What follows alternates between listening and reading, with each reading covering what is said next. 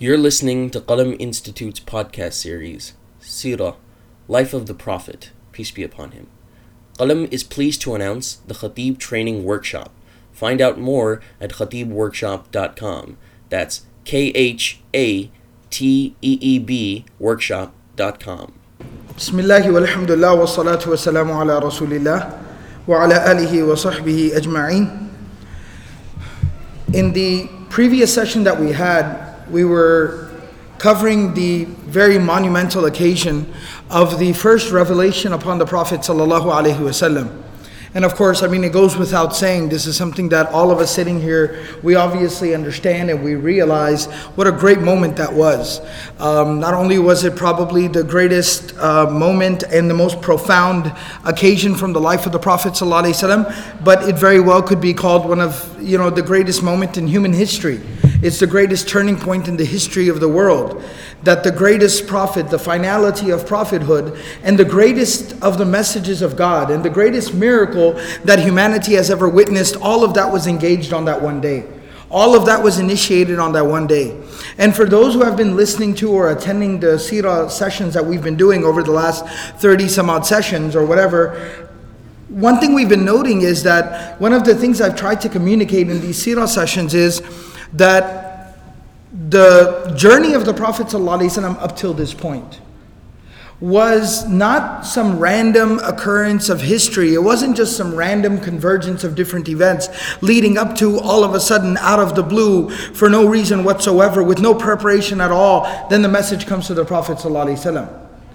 But rather, when we study the life of the Prophet ﷺ intricately, and we meticulously look at every aspect of his life, we begin to understand one thing, that Allah subhanahu wa ta'ala, the Prophet ﷺ was meant for this. From the very beginning of his creation, his existence, like we read the narrations, the ahadith, Iman Ahmad ibn Hanbal has mentioned many of these narrations in a hadith in his musnad, where when the Prophet ﷺ was asked, that mata ju'ilta nabiyyan, that when were you made a prophet? And the Prophet ﷺ said that I was made a prophet when Adam was in between the state of dust or the clay, and before the soul was breathed into Adam. That at that point in time I was made a prophet. Meaning that's from that time on, from the very earliest, from the beginning of human beings' existence. When Allah subhanahu wa ta'ala created the human being, Allah subhanahu wa ta'ala had designated the fact that the finality of his message and prophethood would come at the hands of this amazing man named Muhammad sallallahu alayhi wasallam. So everything has been leading up and building up to this point. So it's a great moment. It's momentous, and it's a huge turning point. And it's a realization of so many things, little things that were happening throughout the life of the Prophet ﷺ, little things that he was constantly coming across and feeling and happening to him. And now everything is materializing and everything is being realized.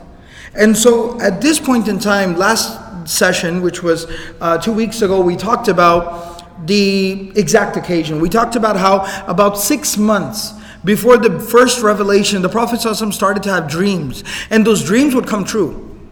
So he would see dreams, and those dreams would be realized. And this was, as I mentioned, the Prophet ﷺ has mentioned that this would happen with all the prophets and all the messengers.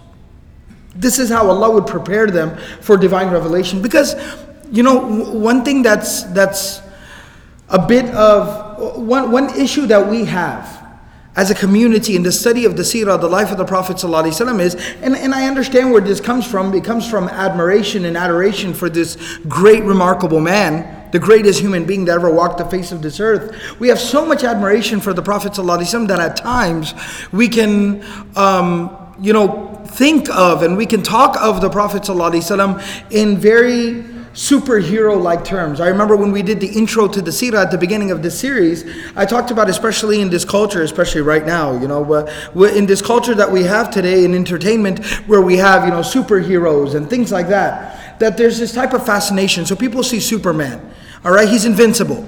He doesn't feel anything. Nothing happens to him. He's invincible. And so a lot of times what begins to happen is that kind of warps our understanding and our own reality. So when we talk about the Prophet ﷺ, the Prophet ﷺ was remarkable. He was the most amazing, complete human being that ever lived. Having said that, Allah subhanahu wa ta'ala still left him open It is by the will and decree of Allah that Allah subhanahu wa ta'ala still left him open to pain, to difficulty. That Allah subhanahu wa ta'ala allowed for him to experience difficulty, adversity, pain, disappointment, these types. The human experience was still there with the Messenger of Allah sallallahu alaihi wasallam. He bled, he cried. And so when you look at it from the human perspective, you have to understand how shocking and how overwhelming and how, earth-shattering this experience could be for someone. You're going about your business, you're doing what you normally do, and then out of the blue, out of nowhere, an angel comes to you and gives you the word of God. It's very possible that it could actually, fracture, it could damage someone's even psyche. It could cause severe trauma to a person. So Allah subhanahu wa ta'ala created a system where the prophets and the messengers, they would be gradually acclimated to this experience. That there was a warm-up exercise, if you will, leading up to this great experience. And one of those warm-up exercises was that for 6 months prior to the first revelation, that they would see dreams. And those dreams would come to fruition. They would come to reality.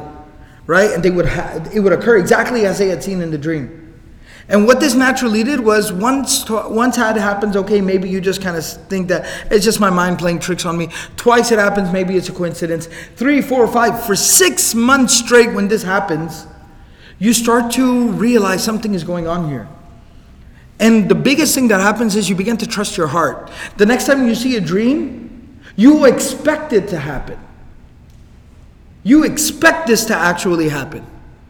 So this was so that the Prophet ﷺ would trust his heart. That his mind, the world around him, the people around him, everyone would tell him, no. What you think you've seen is obviously not true. There's no way this could be true. But he would learn to trust his heart to the point where when he had that interaction, he had that exchange with Jibreel alayhi salam, he knew it was true. Because he trusted his own heart. And so that's what was going on with the Prophet ﷺ. Then again, we talked about how slowly he drew more inclined towards finding times to isolate himself from people and from the elements around him. He started to desire, he started to want to spend time alone. When in reality, it's not really time spent alone. From a social perspective, it's spending time alone. But in reality, time spent alone is actually time spent with Allah. That's what salah is. That's what salah is. You disengage from the entire world around you, spending quality time alone, but you're not really spending time alone. You're spending time with Allah. Muraqabah, dhikr, salah, dua, recitation of Quran. This is time spent with Allah. But from a worldly perspective, from a social perspective, it's time spent alone. So to again make the Prophet ﷺ more comfortable with this element. Because the Prophet ﷺ was a very deep, thoughtful human being. By no means was the Prophet ﷺ some overindulging, social, socially really, the Prophet ﷺ wasn't like a party animal or something. The Prophet ﷺ wasn't like an overly social person who just all the time was talking and in public and the center of attention. The Prophet ﷺ wasn't like that. He was a very profound, deep, thoughtful human being from childhood. He was very reflective. We've talked about this. But at the same time, the Prophet ﷺ was also a very caring human being. A very caring and considerate human being. Which meant that the Prophet ﷺ did pay a lot of attention to his family members. He did spend a lot of time with his family. He spent a lot of time with his uncle, with his wife, with his children. He spent a lot of time, even caring for people, taking care of people. When people would have a need, when people have a situation, they would feel comfortable to come and speak to him and talk to him. And he would sit with them and he would give them time, quality time. And he would help people. So he was so much at the service of people and his family members and the people around him and society and his family, that at the same time, to embrace the experience of prophethood, because we know, what's that beautiful remark that the family of the Prophet ﷺ notes about him, that the Prophet ﷺ was very loving and very comfortable and very casual and very accessible at home. Very accessible at home. But when the adhan would be called, they say that it's like he would become a stranger to all of us. He was a man on a mission. It was time to go for salah, it was time to pray. So to prepare the Prophet ﷺ for that as well, that you will have to spend time with Allah in this manner, that he started seeking out seclusion, isolation, in the cave of Hira, primarily during the month of Ramadan. The i'tikaf in the month of Ramadan was even used to prepare the Prophet ﷺ for nubuwwah and risala, for prophethood. And it's a sunnah of the Prophet ﷺ that persisted till the very end of his days. So now when he's in the cave of Hira, on this one occasion, and this was during the 40th year of the Prophet ﷺ's life. This was the 40th year of his life. He was 40 years old at the time. There is actually some discussion amongst classical scholars as to, was he a little bit younger or was he a little bit older? Some of the classical scholars say no, he was 36, 37 years old. Some say no, he was about 42, 43 years old. The reason why that little, and these are minority positions, but the reason why this comes up is because immediately following prophethood, there was about 2.5, almost three, there was about 2 to 3 years of a time period where it was very quiet, it was very silent, there wasn't a lot of active preaching and a lot of active da'wah going on, and there was even very little to no revelation during this time, because the Prophet ﷺ was being given time to completely, fully embrace this whole role and this experience. And so based on that, they kind of timeline it differently. So those scholars who say that no, the Prophet ﷺ was 42, 43 years old when revelation began, when he became a prophet, because they're not counting that initial time period. They count that as the build up to revelation. Those who say no, he was 36, 37 years old or 38 years old in some narrations, they basically start counting from the very first time he started going to the cave of Hira.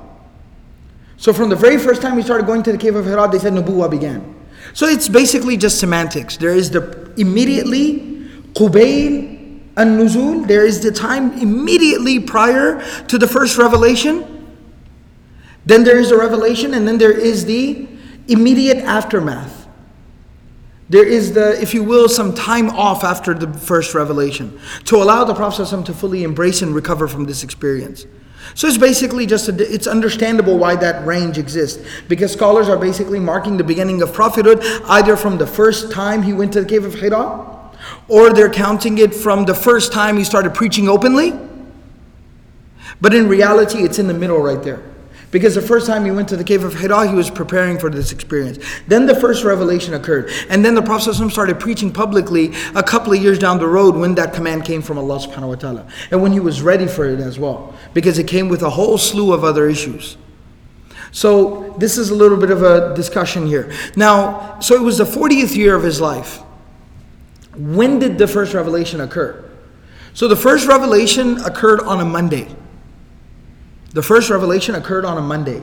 And this is well established, well documented through many different narrations and a hadith on the Prophet ﷺ when he was asked about fasting on Mondays. Because the Prophet ﷺ was very particular about fasting on Mondays. When he was asked about fasting on Mondays, the Prophet ﷺ said, that's the day that I was born on, and that's the day that I received first revelation. So it was a Monday. What month was it? The vast, overwhelming majority of classical scholarship is of the opinion that it was the month of Ramadan. It was the month of Ramadan. As evidence, Ibn Ishaaq in his Seerah directly actually correlates this to the ayah of the Quran, شَهْرُ رَمَضَانَ الَّذِي أُنزِلَ فِيهِ الْقُرْآنِ. And I know in the tafsir of the ayah, if you ever sit down and read or study or listen to the tafsir of that ayah, in the tafsir of that ayah, there's also mentioned that no, this could also be talking about when the Quran was brought down to Sama'ud Dunya. Sama'ud Dunya. That the Quran was in the Lawh al-Mahfuz, the Quran was in the preserved tablet, and it was sent down to the heavenly skies, the earth, the sky of the earth. It was sent down to the lowest of the heavens, it was sent down to the sky of the earth, and it was positioned there to be revealed to the Prophet ﷺ over the span of 23 years. So some scholars say when Allah says that the month of Ramadan in which Allah sent down, that the Quran was sent down in, شهر رمضان الذي أنزل فيه القرآن, the month of Ramadan in which the Quran was sent down. The Mufassirun say that no, the event that this is talking about, the sending down of the Quran, this means that it was sent down from the preserved tablet عند Allah, and it was sent down to the sky of this dunya, of this world, the earthly sky, and it was sent down to there so that it could be revealed down to the Prophet ﷺ with convenience and ease. However, this does not preclude the fact. Because you see, there's a very simple rule of Quranic interpretation, Quranic exegesis. There's a very simple rule, and that is when the language of the Quran is general. We can have ahadith, we can have narrations, we can have situations, we can have asbabun nuzul, we can have situations at the time of revelation. And all of those will point to a very specific incident in a specific case. But as long as the language of the Quran does remain general, we do not restrict the meaning and the interpretation of the ayah. So for instance, if this ayah very clearly, very generally says the month of the Quran, in the month of Ramadan in which the Quran was sent down. The month of Ramadan in which the Quran was sent down. That's it. It generally says that.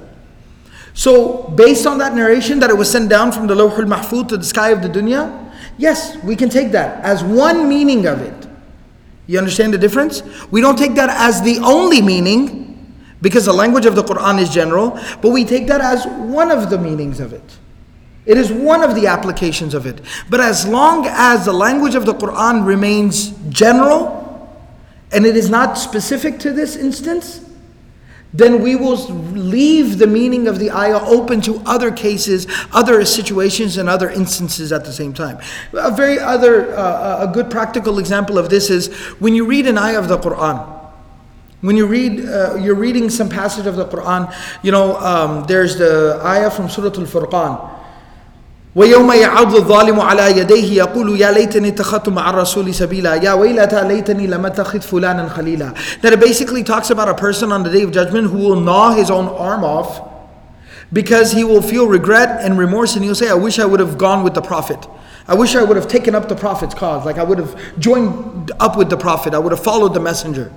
And then he says, I wish, he'll curse himself and he'll say, I wish I never took this guy to be my friend.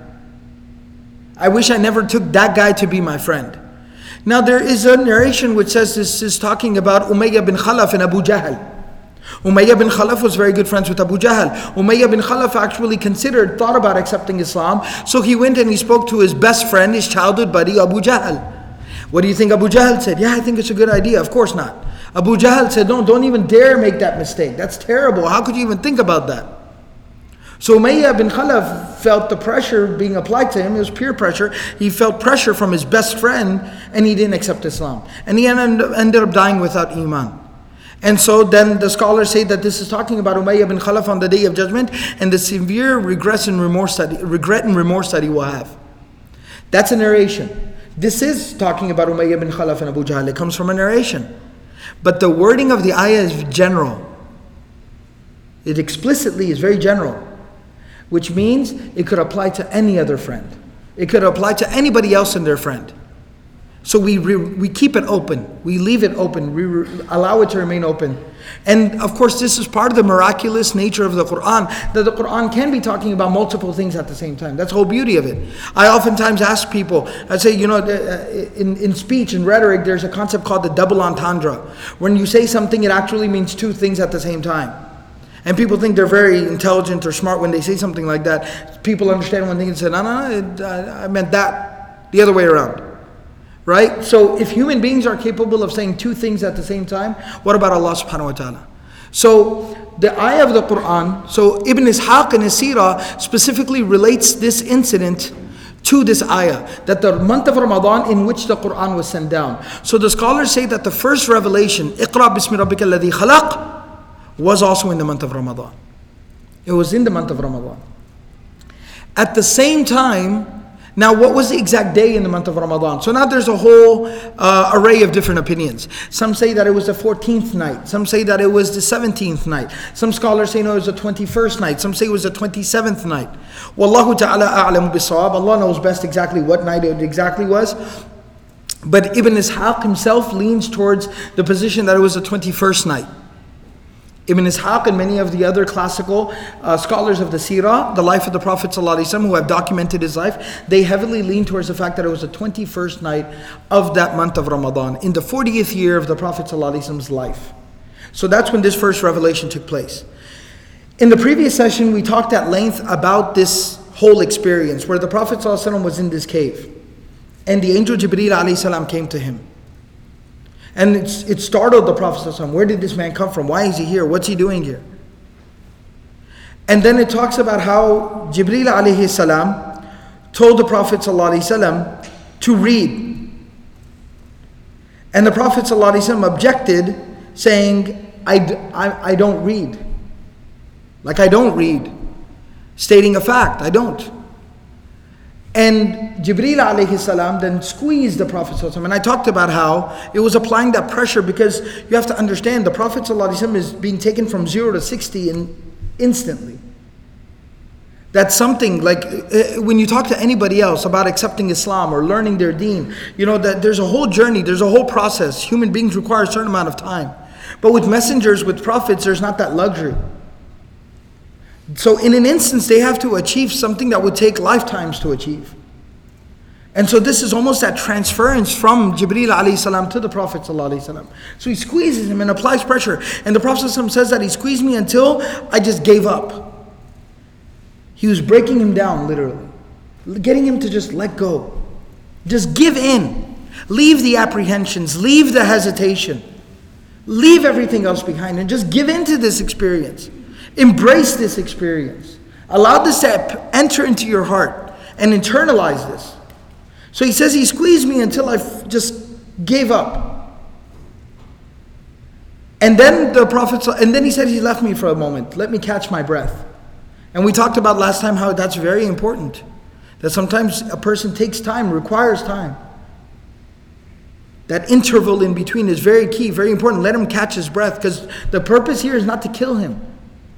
The purpose here is not to destroy him. But the purpose is to prepare him. And then second time he told me, read. And he said that I can't read, I don't read. Ma ana biqari.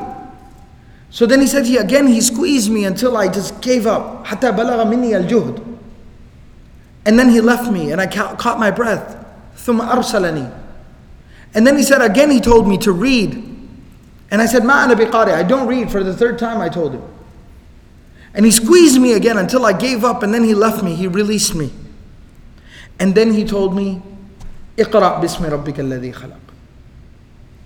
Read, and the tafsir of this ayah is very interesting, because the ba can also be considered ba'ul isti'ana, which means the ba of assistance. So read with the help of the name of your Lord. Meaning the only way you'll be able to do this is through the help of your Lord. Read by the help of the name of your Lord. And he says, Iqra' bismi rabbika alladhi khalaq. The one who created. It doesn't say what he created, because he created everything. Anything. And then dhikrul khas ba'd al-'am, and then specifically he says, Iqra' bismi rabbika alladhi khalaq. Khalaq al-insana min 'alaq. He created the human being from a blood clot. From a clot of blood. Iqra' wa rabbuka al-akram. That read, and your Lord is the most dignified, the most honorable. Alladhi 'allama bil qalam. The one who taught using the pen. It doesn't say what he taught, because he taught the human being everything he knows. But then Allah subhanahu wa ta'ala specifically says, 'allama al insana ma lam ya'lam. He taught the human being that which he didn't know. And this basically, you have to understand, aside from these ayat being so fundamental, so profound, that they define everything. But to the Prophet ﷺ, you also have to understand what it means in that instance. You are being made a prophet. You are physically interacting with an angel. You are receiving the word of God. You are directly communicating with Allah subhanahu wa ta'ala. All of this that is going on, he's simply being told that don't let any of this cause any apprehension to you, because Allah subhanahu wa ta'ala created everything. And he created the human being from something as insignificant as a clot of blood. All of this is the arrangement of Allah. So this has all been arranged by Allah, just like everything around you, the world that you live in has been created by Allah. And as far as you learning something new, something you didn't know before, then understand Allah taught the human being everything that the human being knows and has. And this is but a part of that. This is also being taught to you by Allah subhanahu wa ta'ala directly. So have no fear, have no apprehensions of this experience.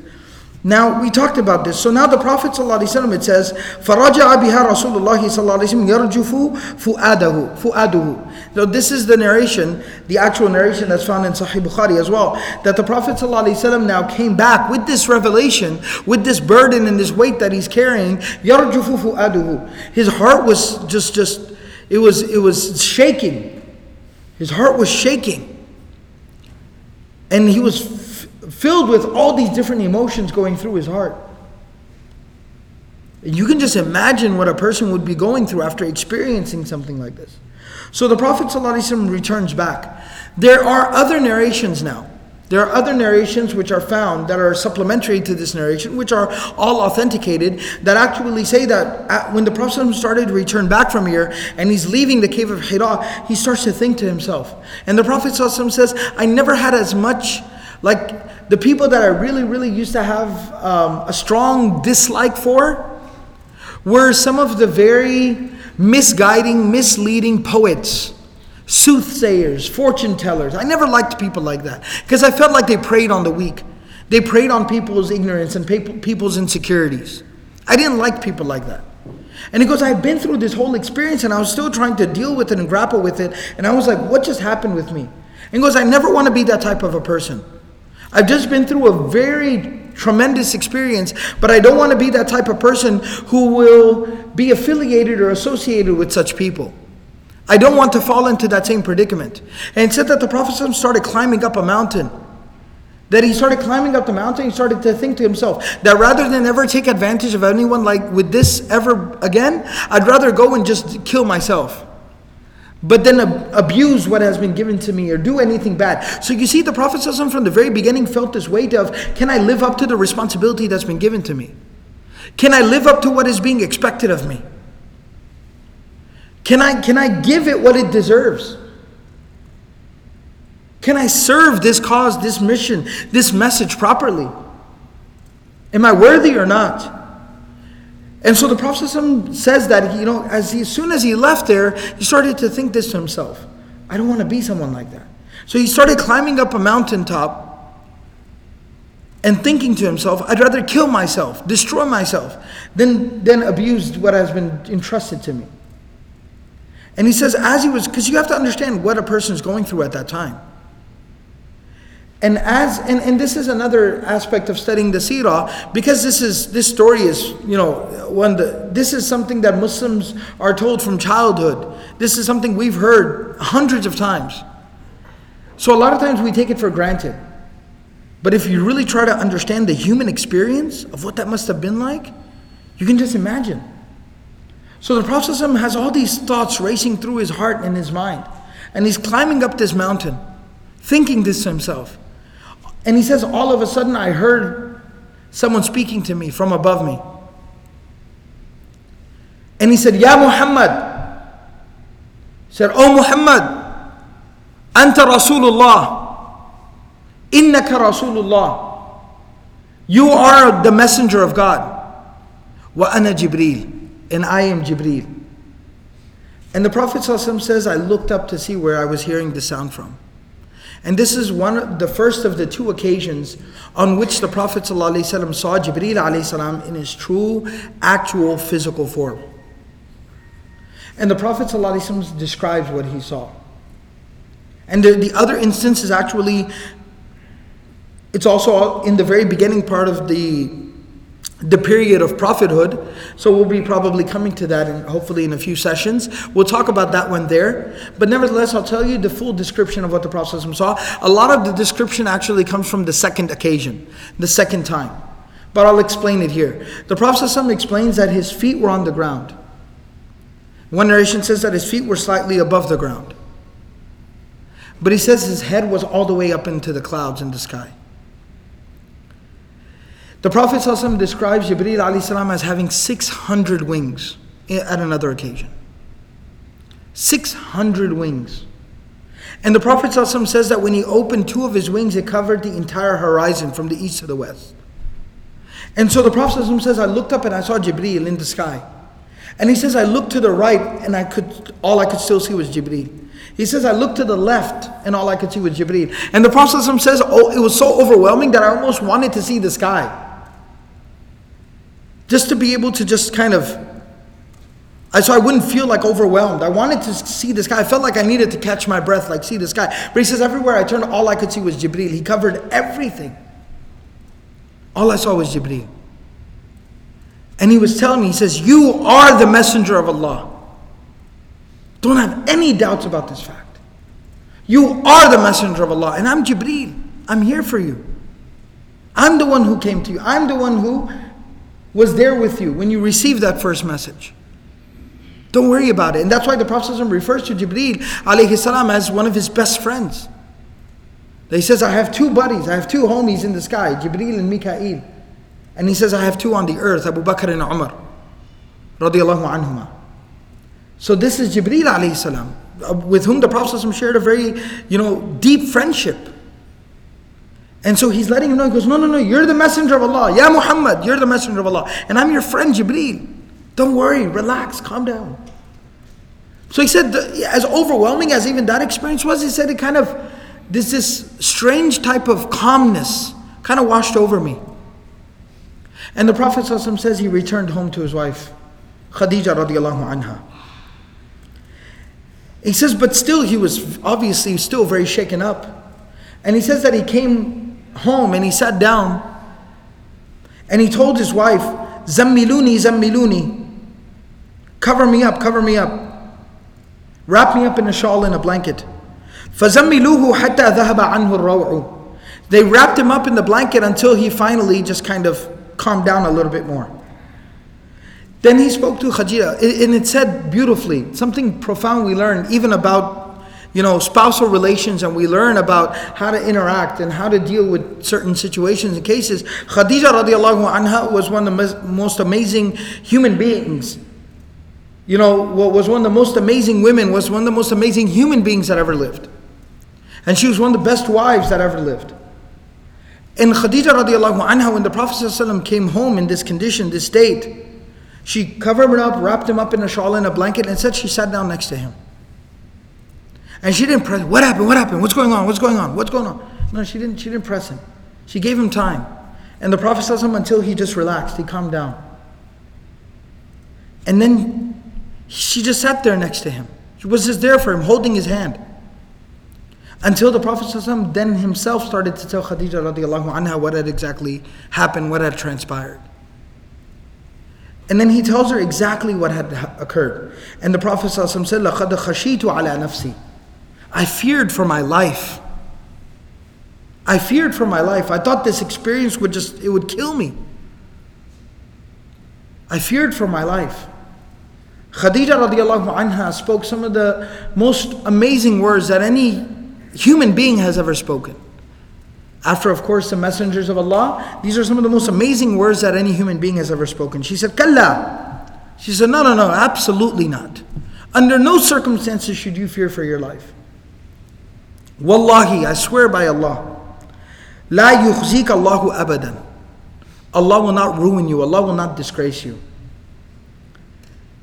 Innaka la tasilur rahim. Because you maintain very good, strong relations with your family. Wa taqri ad-dayf. And you honor your guests. Wa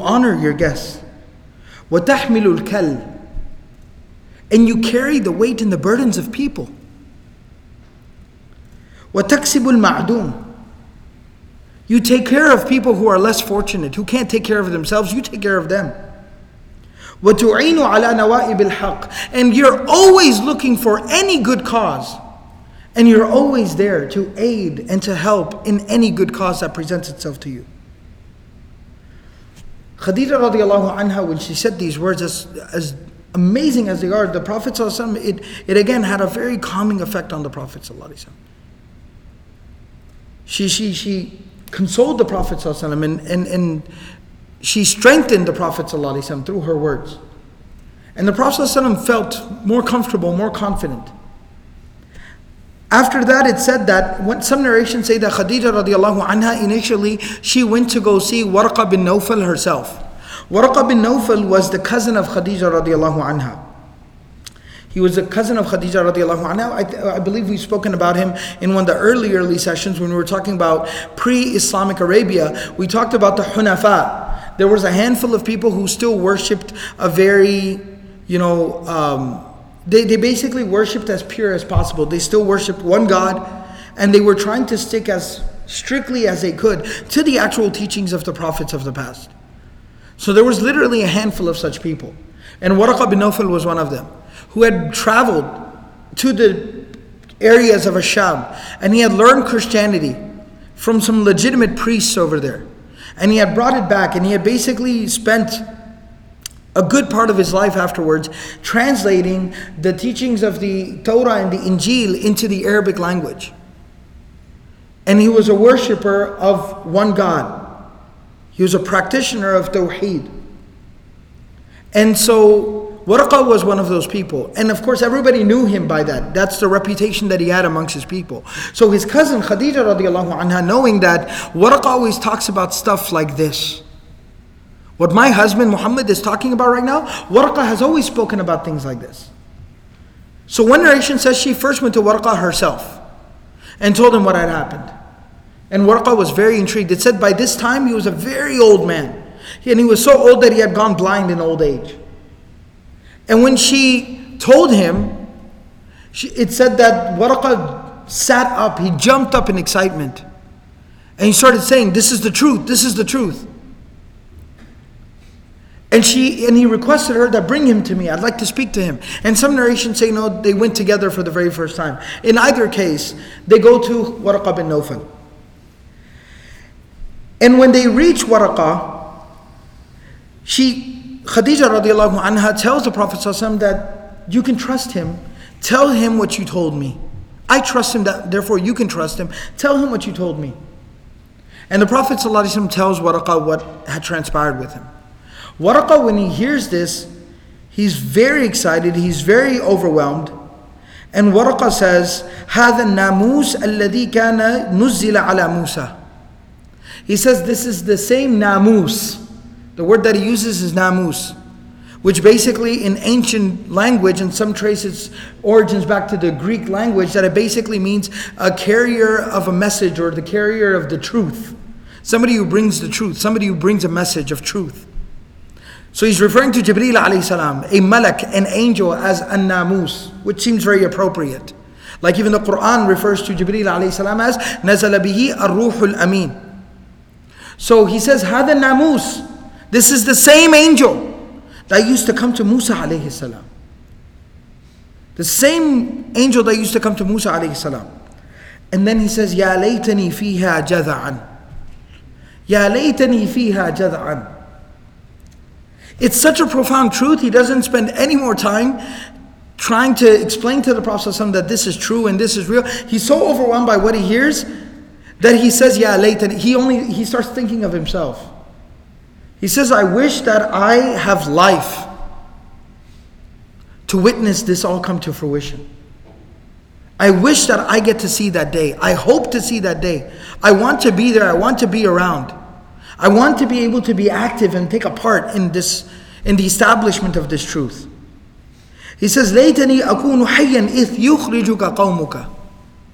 يَا لَيْتَنِي أَكُونُ حَيًّا إِذْ يُخْرِجُكَ قَوْمُكَ. He says, I hope, I wish, I pray that I'm alive, that when your own people will kick you out. So the Prophet ﷺ, when he hears this, because Waraqah is basically saying, I want to be there, I want to stand by your side, I want to be your biggest aider and your biggest supporter, because this is the truth. This is the truth I spent my whole life looking for. This is the truth I've been waiting for. I want to be there for you. When the Prophet ﷺ hears this, and this is where another instance in the Seerah that we'll talk about, the hijrah, the migration. The hijrah to Medina was a very glorious moment. See, one specific objective, goal that I have in this series of the Seerah is to humanize a lot of these experiences of the Prophet ﷺ so we can connect with them, we can draw inspiration from them. So the Prophet of Allah ﷺ, the Seerah is looked at as a very glorious, and it was a very glorious moment. It was the establishment of the Islamic State. It was giving the Muslims freedom. It was the establishment of that first masjid. So many different things were going on. But you cannot discount the human factor. It was very tragic for the Prophet ﷺ personally.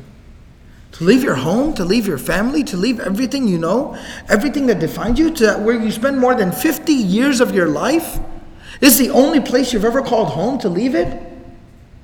I mean, when you move from somewhere when you're 20, 30 years old, it feels like a tragedy. Imagine when you're 50 plus years old, 53 years old, and you have to leave your home. It's tragic. So the Prophet ﷺ is so shocked by this suggestion, إِذْ يُخْرِجُكَ قَوْمُكَ, when your people will kick you out. He interrupts Waraqah. He says, أَوَ مُخْرِجِيَ قَوْمِي أَوَ مُخْرِجِيَهُمْ. Well, they're going to kick me out? My people, my family, they love me. I feel like I'm a part of this city. I'm Mecca. Lived my whole life here. Took part in the reconstruction of the Kaaba. Like this is who I am. And these people, they love me. They have nothing against me. They would kick me out. And he says, Na'am. Waraqah tells him, yeah, they will. And then Waraqah tells him, لَمْ يَأْتِ أَحَدٌ بِمِثْلِ مَا جِئْتَ بِهِ إِلَّا عُودِيَ. Whenever anyone came with the type of message that you've come with, that person was always opposed. Never did a person ever bring what you are bringing, except that they were opposed, that they were made an enemy, that they became the sworn enemy of their people. I mean, the people turned him into an enemy of theirs. They turned on him, they turned against him. And he said, وَإِن يُدْرِكْنِي يَوْمُكَ أَنْصُرْكَ نَصْرًا مُؤَزَّرًا. And he says that if I'm still around on that day, I will help you with everything I got. I will help you with everything I got. The narration actually says, ثُمَّ لَمْ يَنْشَبْ وَرَقَةً أَنْ تُوفِيَ. Waraqah did not live for very long after that, and he passed away.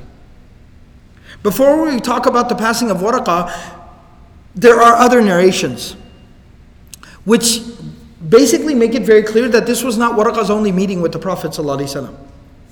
There's one other very established narration that says shortly thereafter, the Prophet ﷺ had a regular practice of going and sitting near the Kaaba and just sitting there in front of the Kaaba in deep thought and deep reflection. So the Prophet ﷺ did not, stop with that habit of his. So even after the revelation, after all of this happened, the Prophet ﷺ went to the Kaaba, sat down, deep thought, deep reflection. He's sitting there. And it said that, and this is shortly thereafter, this is in the next couple of days. And it said that Waraqah was there at the Kaaba as well. And he was sitting there in a corner, worshipping, doing his thing. And he said he saw the Prophet ﷺ come in. And he got up and went to the Prophet ﷺ. And he again spoke words of support for the Prophet ﷺ. And he told the Prophet ﷺ that I believe in what you're saying. And I hope to have the opportunity to stand by you and to help you. And it then said that he kissed the forehead of the Prophet ﷺ. He kissed the forehead of the Prophet ﷺ. And it said Waraqah died. It said that he died thereafter shortly. Shortly thereafter he passed away. He died. And that's why the Prophet ﷺ, he says, there are multiple narrations where the Prophet ﷺ talks about Waraqah, that he saw him in a dream later on.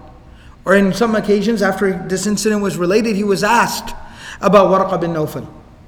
And the Prophet ﷺ said that I saw the priest. I saw the priest, because that's what he was known by. That was his title amongst his people. He was known as the priest. He says that I saw the priest wearing silk garments in paradise. And the Prophet ﷺ said, because he believed in me. Amana bi.